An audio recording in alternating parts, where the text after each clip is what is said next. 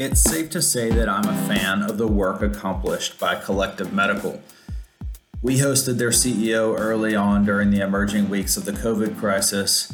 In this episode, though, we dive in a little more beyond what the company does and examine the complexities of marketing a healthcare technology in a B2B space, the long sales cycle, and how to move all the buying groups forward in unison at a hospital. We talked with Kat McDavitt, Chief of External Affairs at Collective Medical. She's a longtime tech marketing executive and a lot of focus in the healthcare sector. She talks about taking the lead and moving forward with relevance and value for the entire target team. I'm Lance Lunsford, Senior Partner at Groundswell Health, and you're listening to the Connected Hospital Podcast.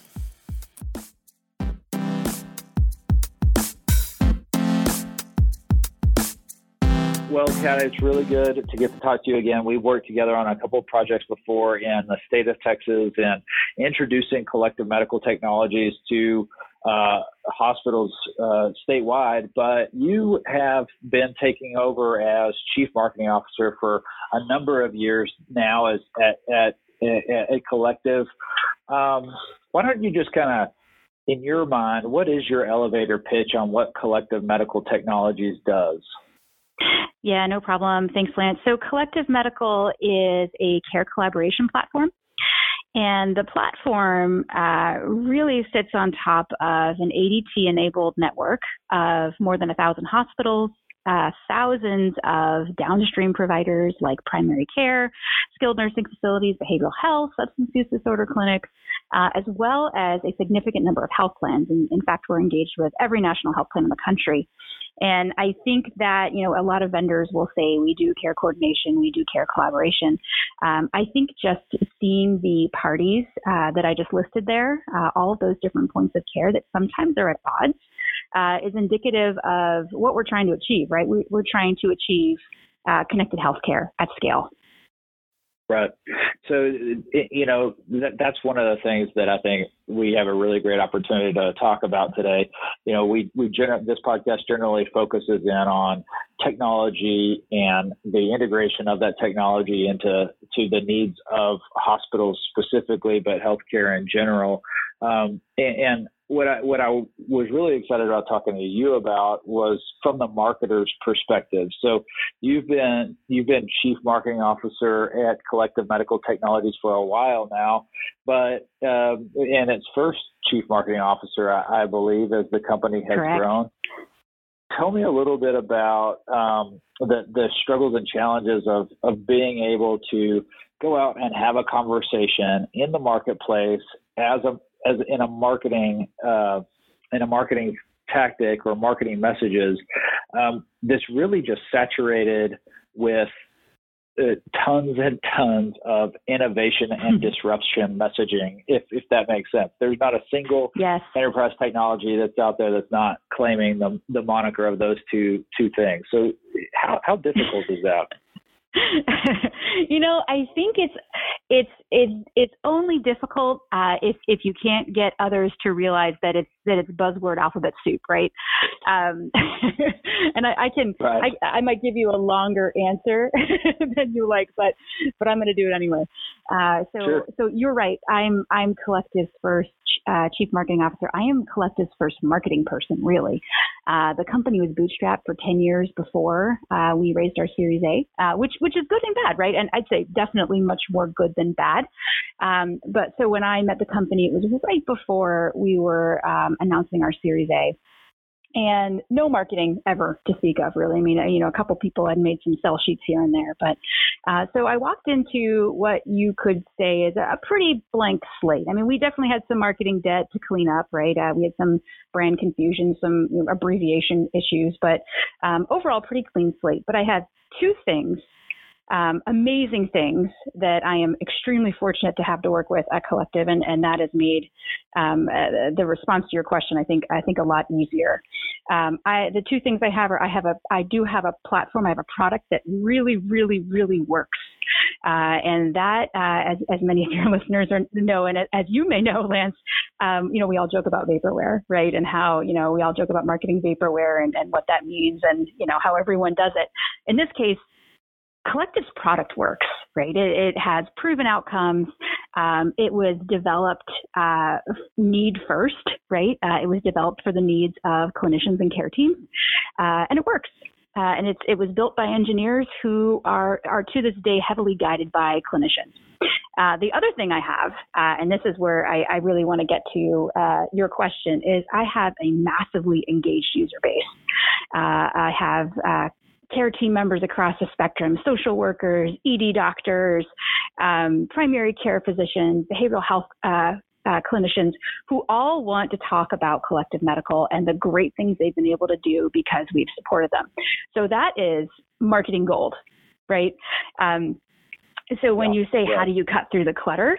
I have been extremely fortunate to say when someone asks me, hey, what's Collective's brand voice, or, what, all that stuff, you can give a lot of really academic responses to that. But at the end of the day, our brand voice is our customer's voice. And there is no better voice than the voice of your customer.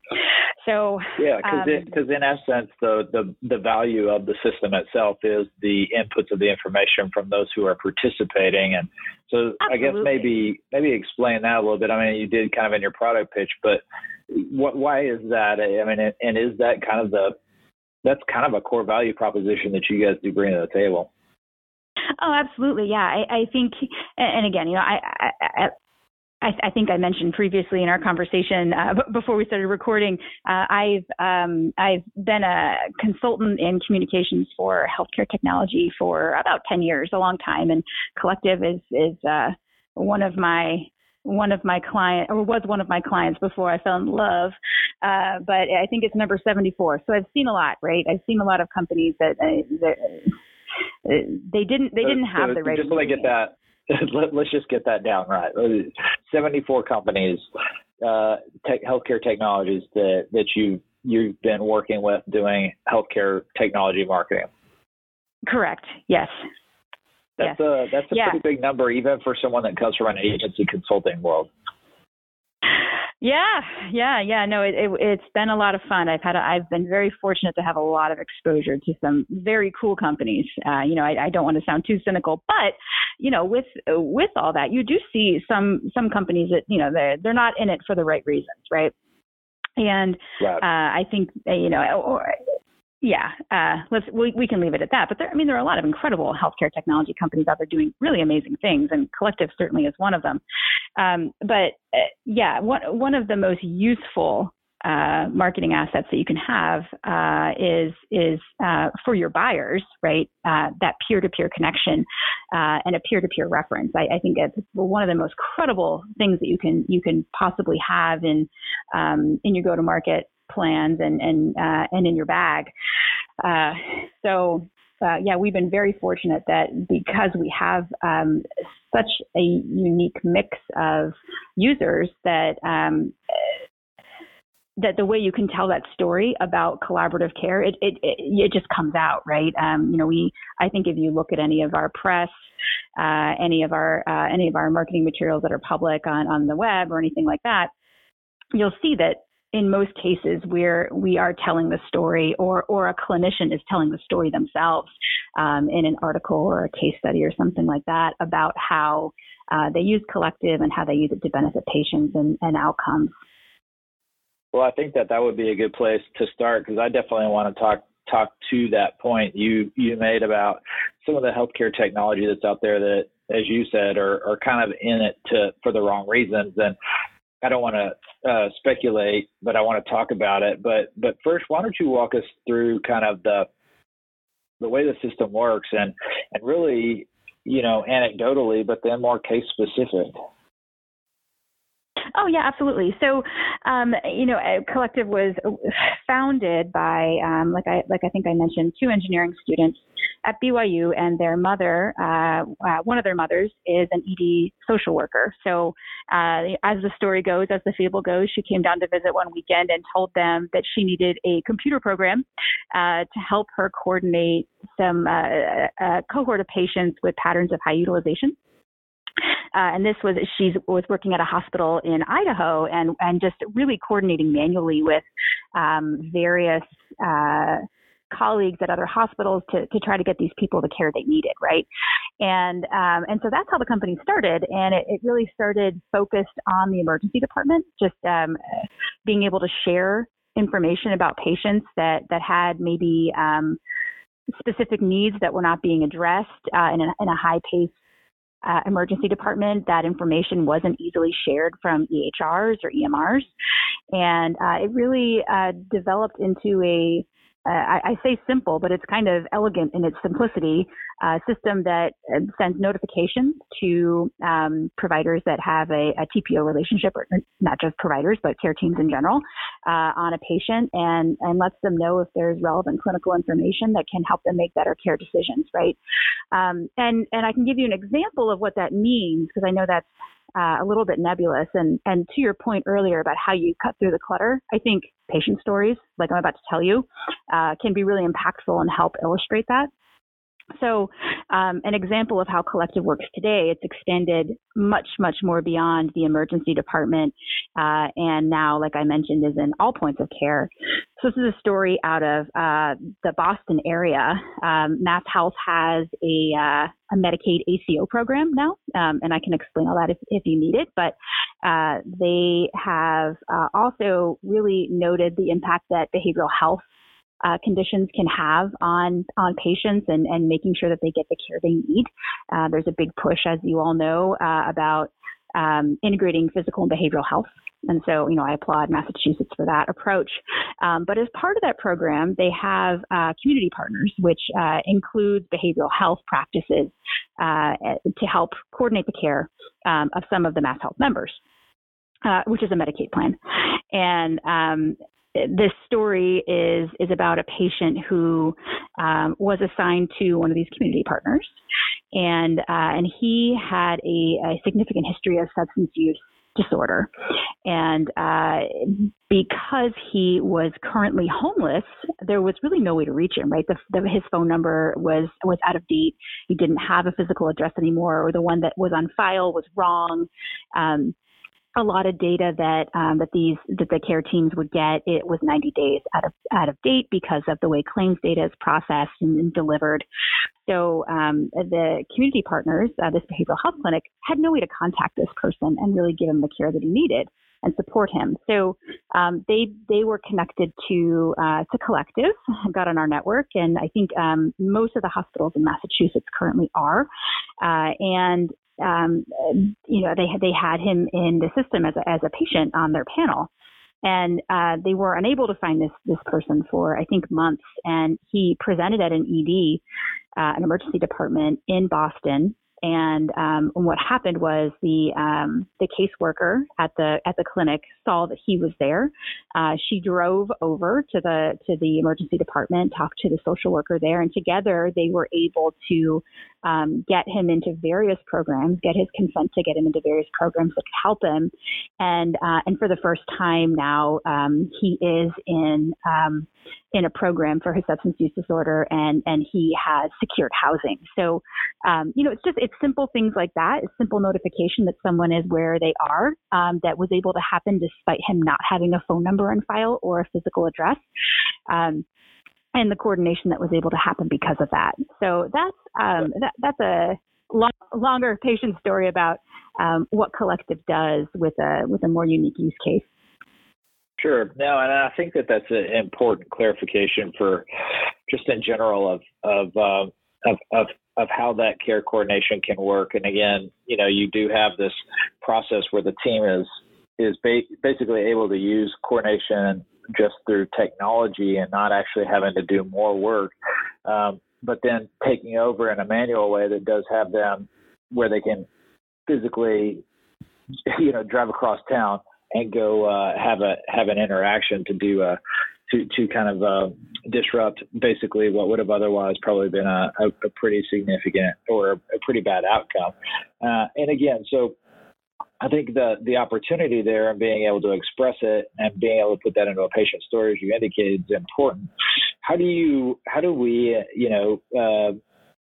for those folks that are in technology that do believe that they've developed a great solution for, every hospital in the country, of course, as you are designing your technology, your product, it becomes kind of, you get a tunnel vision around what it is that you're going to be producing and bringing to the table. From a perspective that you have in taking really good ideas to market, what is it that those people that are innovating and doing design work behind the scenes that haven't brought their product to market yet, what is it that they need to do in advance of actually developing their company or their product and launching it to stress test their solution? Well, the first I'll say, and I will say with great passion, that the best product never wins. And that's me with both my consulting hat on and just being a consumer, right, every day. And I think it's especially true in healthcare. I'd say to someone who hasn't quite launched yet, even someone that has, right, if they're newer to healthcare or they're newer to kind of overall go to market, really, and understanding their buyer journey, is to this is classic product marketing, but three questions. Is the problem urgent? Is it pervasive? And is there willingness to buy a solution to solve it, right? And I think a lot of companies in our space especially get very caught up with, this is a really cool thing and it can do this thing. And that's going to be great. Why wouldn't someone want this? Why wouldn't someone want to save money? Why wouldn't someone want to improve outcomes on a specific disease case or whatever like that? But the truth is that healthcare, especially healthcare, is actually a very regulated industry. And so, while we are less regulated, in my opinion, than something like pharma, there's still a lot of regulatory drivers, and sometimes that can create barriers for innovations to get to market, right? And, I would say, before you launch, before you put out a press release and before you develop collateral and all that, you really need to look and see, not just does someone want to use your product, because people are going to want to use something.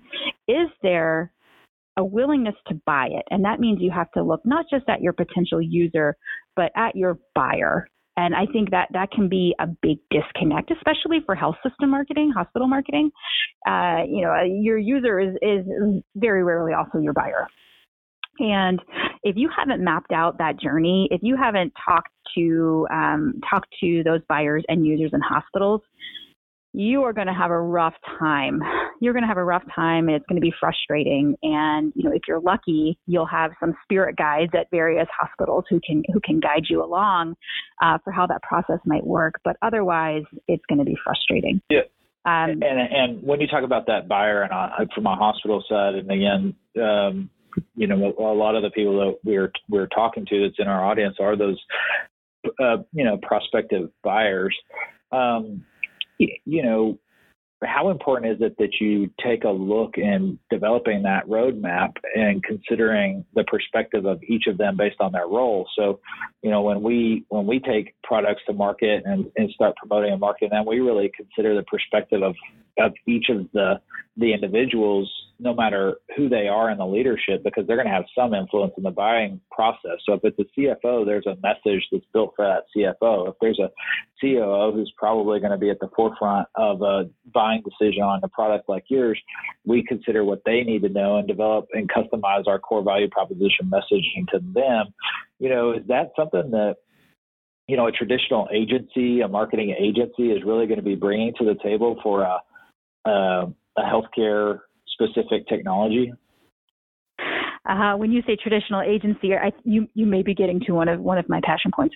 I may be misunderstanding your question. I think I may be. Yeah, I think I'm really trying to play into that, because I think that you can't take a cookie cutter approach to what we do in healthcare. You cannot. Where you're going.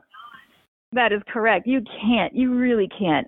Healthcare is weird. It's hard. They're, like I mentioned, semi-regulated, in some cases heavily regulated, and you can't take a traditional. And this is probably my bias speaking as well, just coming from where I'm come from, where I've always been in healthcare technology, but you cannot take the traditional marketing approach of a SaaS tech company and apply it to the healthcare industry. You just cannot. There is a graveyard full of companies that have tried that, right? You absolutely need people who understand the industry. You need people that understand those buyer personas that you mentioned. That is critical. I have worked with, in fact, I have outseated many agencies that were traditional tech or just traditional whatever, just one of those broad-based agencies, because my team and we were able to walk into the room with the leadership team and immediately understand where they're coming from, what they were trying to do, and the dynamics associated with it. I mean, healthcare it truly is hard. It is very difficult to just walk into it and have immediate impact. Yeah, and I think when you're working with folks, you can, when you have truly someone that's interested in collaborating to develop a tactic, you're able to really build out a full strategy. But how many times do people come up, because you as a marketer, you deal with really smart folks, you're either working with a physician or with someone that, in your case, your CEO is someone that has a really amazing pedigree in the consulting, professional consulting, and we're talking about significant consulting world.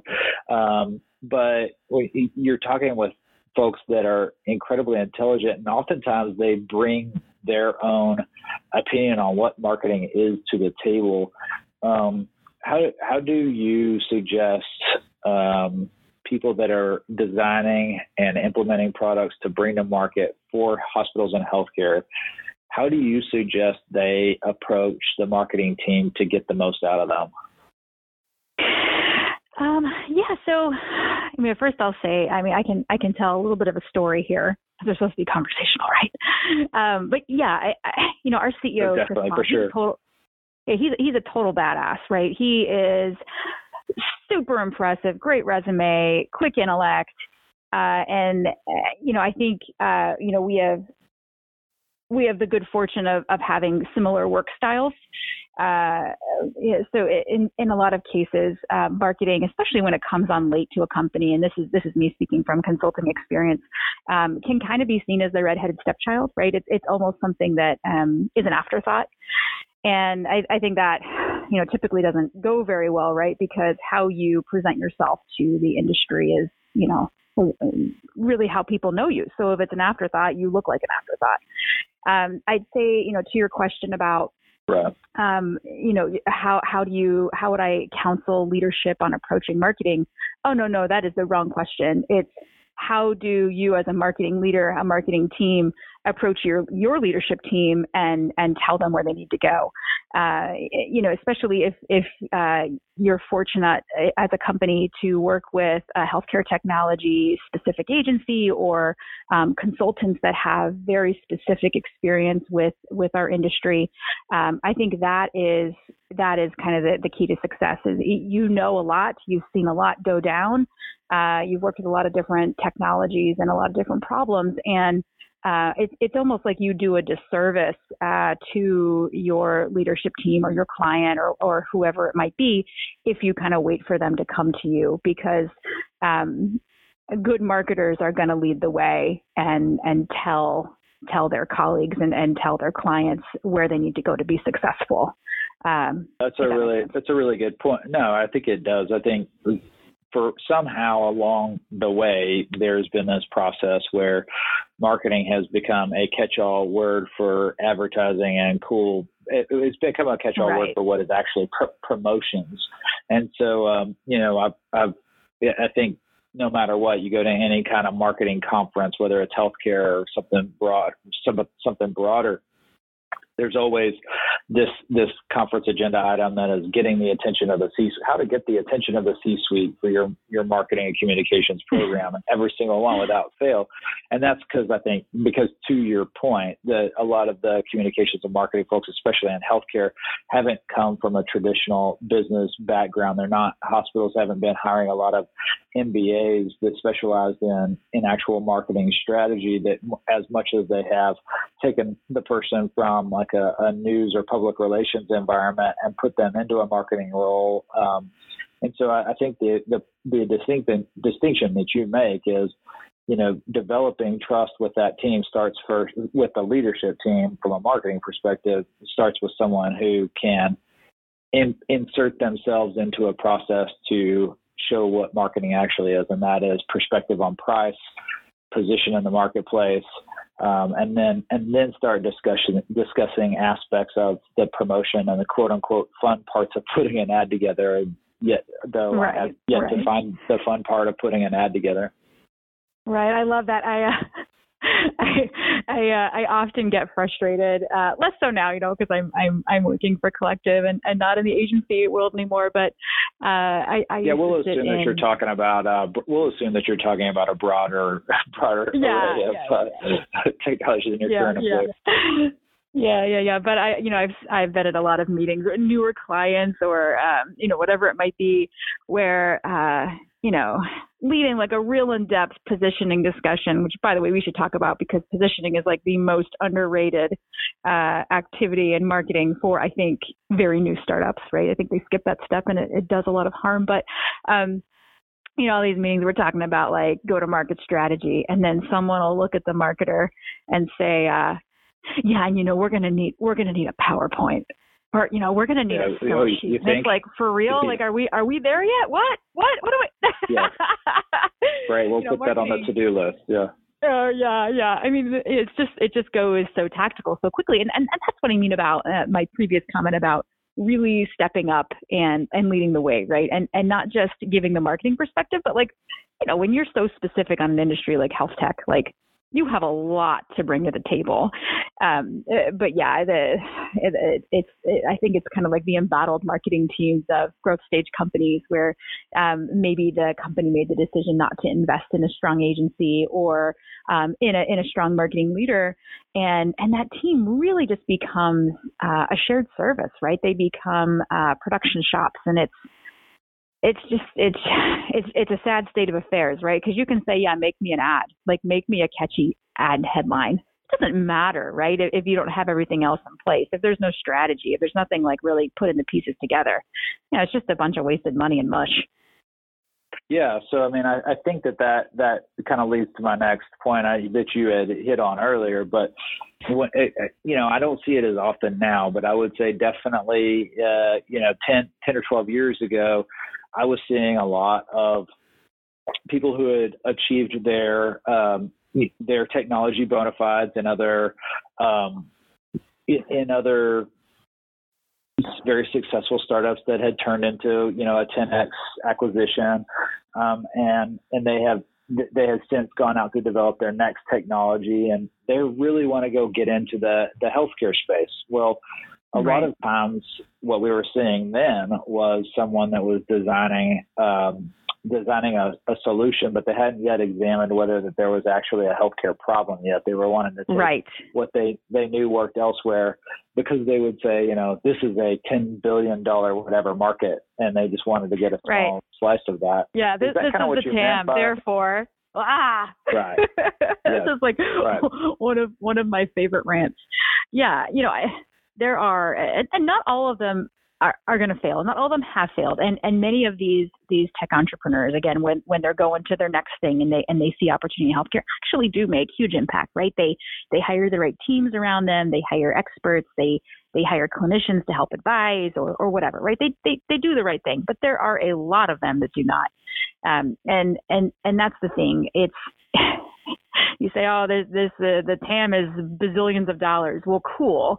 That does not mean that it works that way in healthcare, right? It does not mean that a consumer technology or even a business to business technology is gonna, or that template is gonna apply to healthcare. And part of that is because of the pseudo regulatory environment we're in, right? And how that really does kind of affect an incentive to buy. But the other side of that is, the mantra of technology companies is, move fast and break things, whatever. I think that was Facebook. I can't remember. And I think that I'm going to be bad with that mentality. It is that. That is not. You should not be doing that in healthcare. If you move fast and break things in healthcare, you could potentially be killing people. Right? That is not something that you should be taking when we're approaching patient care. So even the revenue cycle. No, right? Even the revenue cycle, you break something there, claims data, all of that stuff is used for care coordination across the country, right? You mess something up there, you are messing with people's lives, and that is absolutely unacceptable.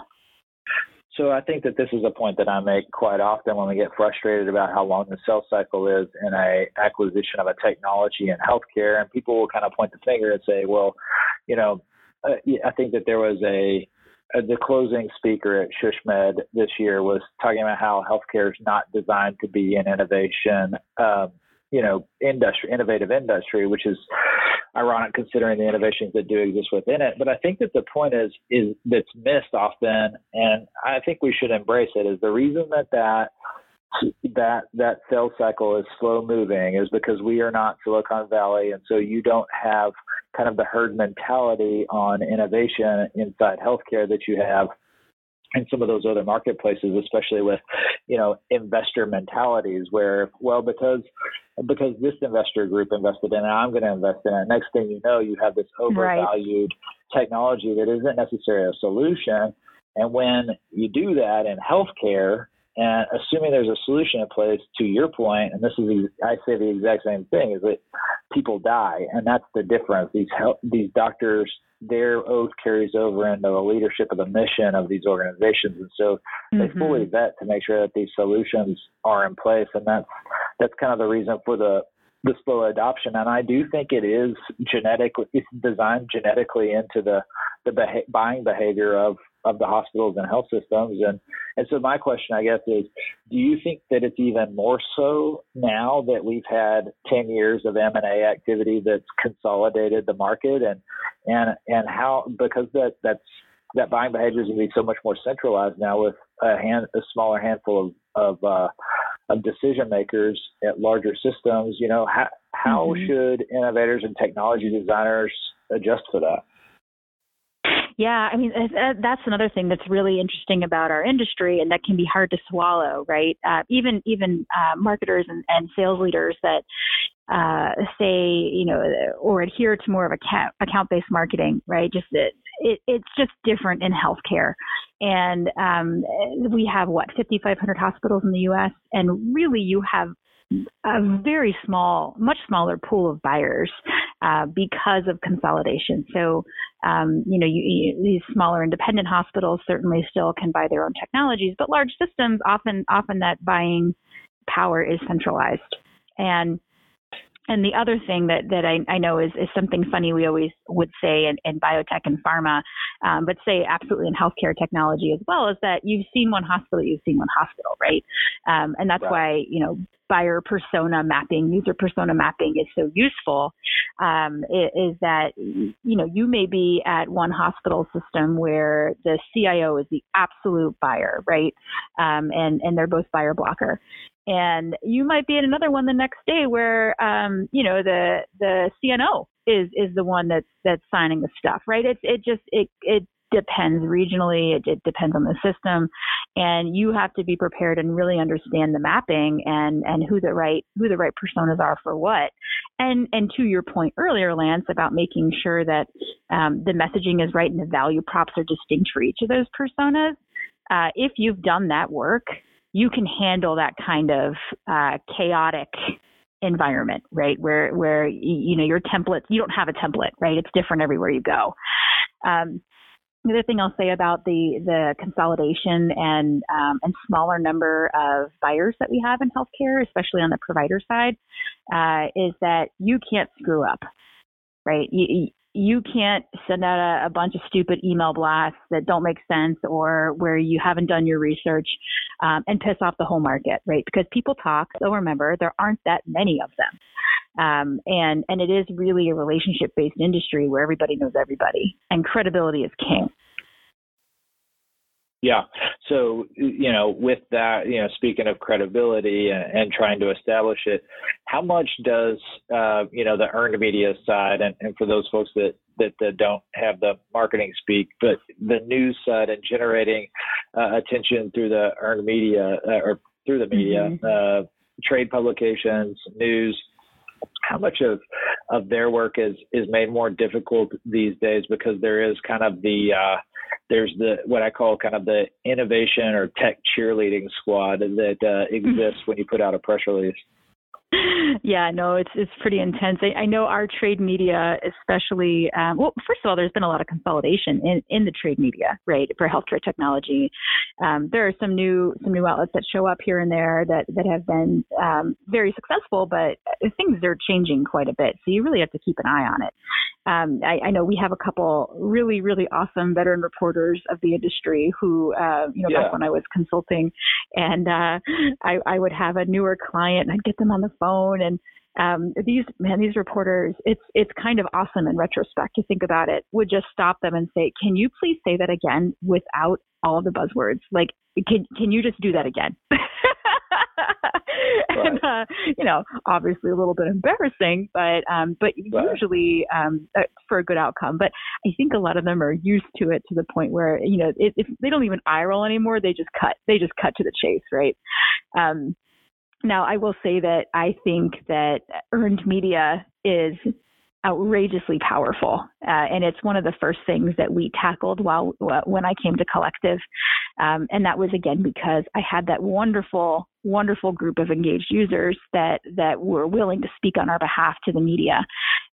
It's one of the if you have a team or a consultant or an agency that understands earned media, that is incredibly powerful, and it's also very cost effective. I think where it becomes expensive is if you do hire a more general agency that doesn't understand, because it is hard to pitch amazing rah-rah cheerleader news to an industry healthcare tech reporter if you don't understand the industry, because they sure do.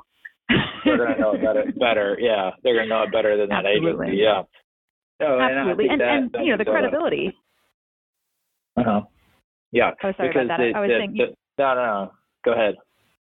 Yeah, no, I'm sorry. I was saying that the credibility factor of earned media is off the charts, right? Not only did you do something cool, like in our case, did a hospital achieve some massive reduction in readmissions? That we found that out, and they have the data, and they want to tell the story, but someone else has validated that and are publishing it and spreading it out to the world, right? They think it's worth their readers' time, and guess what? Their readers are your targets. So it's if you have the right stuff to do earned media, then massively powerful. So what would you tell, if you are either back in your consulting role or you're talking to another emerging technology, we have these, speaking of buzzwords, we have these very consumable buzzwords, especially in healthcare now in the technology space, where we're talking about either AI or blockchain. Blockchain is my favorite. Well, and I've worked with a couple of them, and I'm careful with those that I do work with to ensure that they are actually going to fit one of those models. But what would you do if you were to advise them? What would be the one thing that you would advise them in articulating their program or their product to help them rise above the chatter? Yeah. So first I would, this might be a little bit more consulty, but I would encourage them to go through a formal messaging exercise. And by that, I mean, are you looking at competitors in the space, looking even at the hype cycle, like where are they on the hype cycle? And then looking at, and this goes back to earned media and credibility and having hospitals on your side, is if you're fortunate enough, and again, this might be something that a really strong agency can help you with, or a strong consultant, to find a hospital partner that is willing to try your product, right? That will be able to validate that it works, or give you good feedback that it's not working, and even bouncing messaging off them as well. I think that really sitting down, and this is what I still tell startups this stuff to this day, when I meet them at events or whatever. You have to spend the time, and startups are fast and crazy and awesome, and you're working till 3 a.m. and it's fun. You have to take the time to sit down with the right people at your company and any partners that you have, and you have to really hash out the messaging. You have to throw rocks at it. You have to hurt each other's feelings a little bit. There might be some tears. There might be some yelling, but not all ideas are good ideas. And spend the time, preferably with someone who has done it before, right? It's really difficult to run your own messaging exercise if you haven't done it before.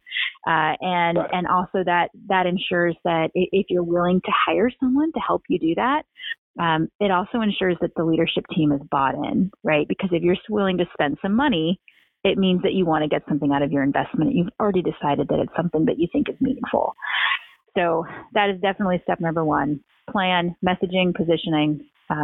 You will regret just going straight out and getting beaten up. Right. And I think, that's something that you have to do with purpose, not if you are and you have to manufacture it if you're the marketing leadership and you're not getting it out of other leadership, but it's certainly something that you have to make a purposeful part of your product development, even if you're the chief engineer, if you're the CEO, making sure that that's done and done in a way with purposeful leadership, and making it part of the overall approach to before you go to market, I would presume. Yeah, absolutely. I agree 100%. Yep. Well, I think that there's going to be a lot of things that we see with technology emerge in the next 5 years as we do see kind of this first round of quote unquote AI companies come online and then fail and come back later on. And the same with blockchain. For predictive analytics there for a while, that was kind of the other buzzword. Yeah. But I think that as in all things, as they achieve the top of the loop of that cycle and start to come down, many of them will return to go work on their product a little more and then bring it back. But while we're waiting on that over the next several years, hopefully the EMRs have gotten their act together and they won't take more revenue cycle systems offline the way you mentioned and debilitate hospitals. But what else is there in the next 5 years that you expect to be kind of the big opportunity for companies like Collective Medical? Yeah, so I think in the next 5 years, honestly, I feel like healthcare is so massively chaotic, which is great, right? I think if you're the type of person that's into that, it's great for you. Obviously, I've been around for a while, so I'm into that. But I think, we have a number of new regulations that are being developed by CMS and the ONC. And I think that is going to shift the industry toward information sharing in a way that we haven't seen before. And I'm sorry if I'm talking about policy and stuff too much, but it really does affect the way we do business. The ONC is coming out with some final rules on information sharing and information blocking. That historically there's been so much talk and drama about EHRs not sharing information well. We've seen kind of the rise of national networks like the Commonwealth Care Alliance, Commonwealth Health Alliance, the Sequoia Project, Care Quality. A lot of these multi-vendor associations, right? That really are dedicated to interoperability and making patient data flow for really the benefit of patients and everyone, right? The costs associated with information blocking and with lack of interoperability are astronomical. And companies like Collective that have really focused more on, data is great and we need data, but how do we make it meaningful? I think we'll only have incredible opportunity moving forward with those rules and the momentum that the industry has right now. So, things like, aside from Collective, things like AI, machine learning, all that exciting stuff. I think, the interesting thing about those, even blockchain, is they aren't necessarily categories, right? In our industry, they're enabling technologies to do something really cool. So an AI company that's doing stuff for the revenue cycle. We bucket that. I think we'll eventually see them bucketed into revenue cycle, and that will become more commonplace. I think now it's very exciting, right? People are just really understanding what things like, or what technologies like AI can do for us, and do for patient care, and really lots of other things in the healthcare industry. So, I think it's going to be very cool. I'm really excited this year to see how these regulations, it's the CMS and ONC provisions of the 21st Century Cures rules, or Cures Act, will really impact and shape the business. I think it's going to be awesome. Well, good. I think that's a good point, a good place to stop, because the last thing we want to do is to get into the fun that is regulatory policy. We'll save that for the next time we talk. Hey, let me know. That's a definite yeah, that's always going to be a party. And I think, those around me know what kind of nightmare I've had with communicating that, especially on the earned media side of it. So we'll definitely save that for another time, and the pressure that puts on healthcare technology. So this has been good. I appreciate getting to talk with you, and thanks so much. Yeah, no problem.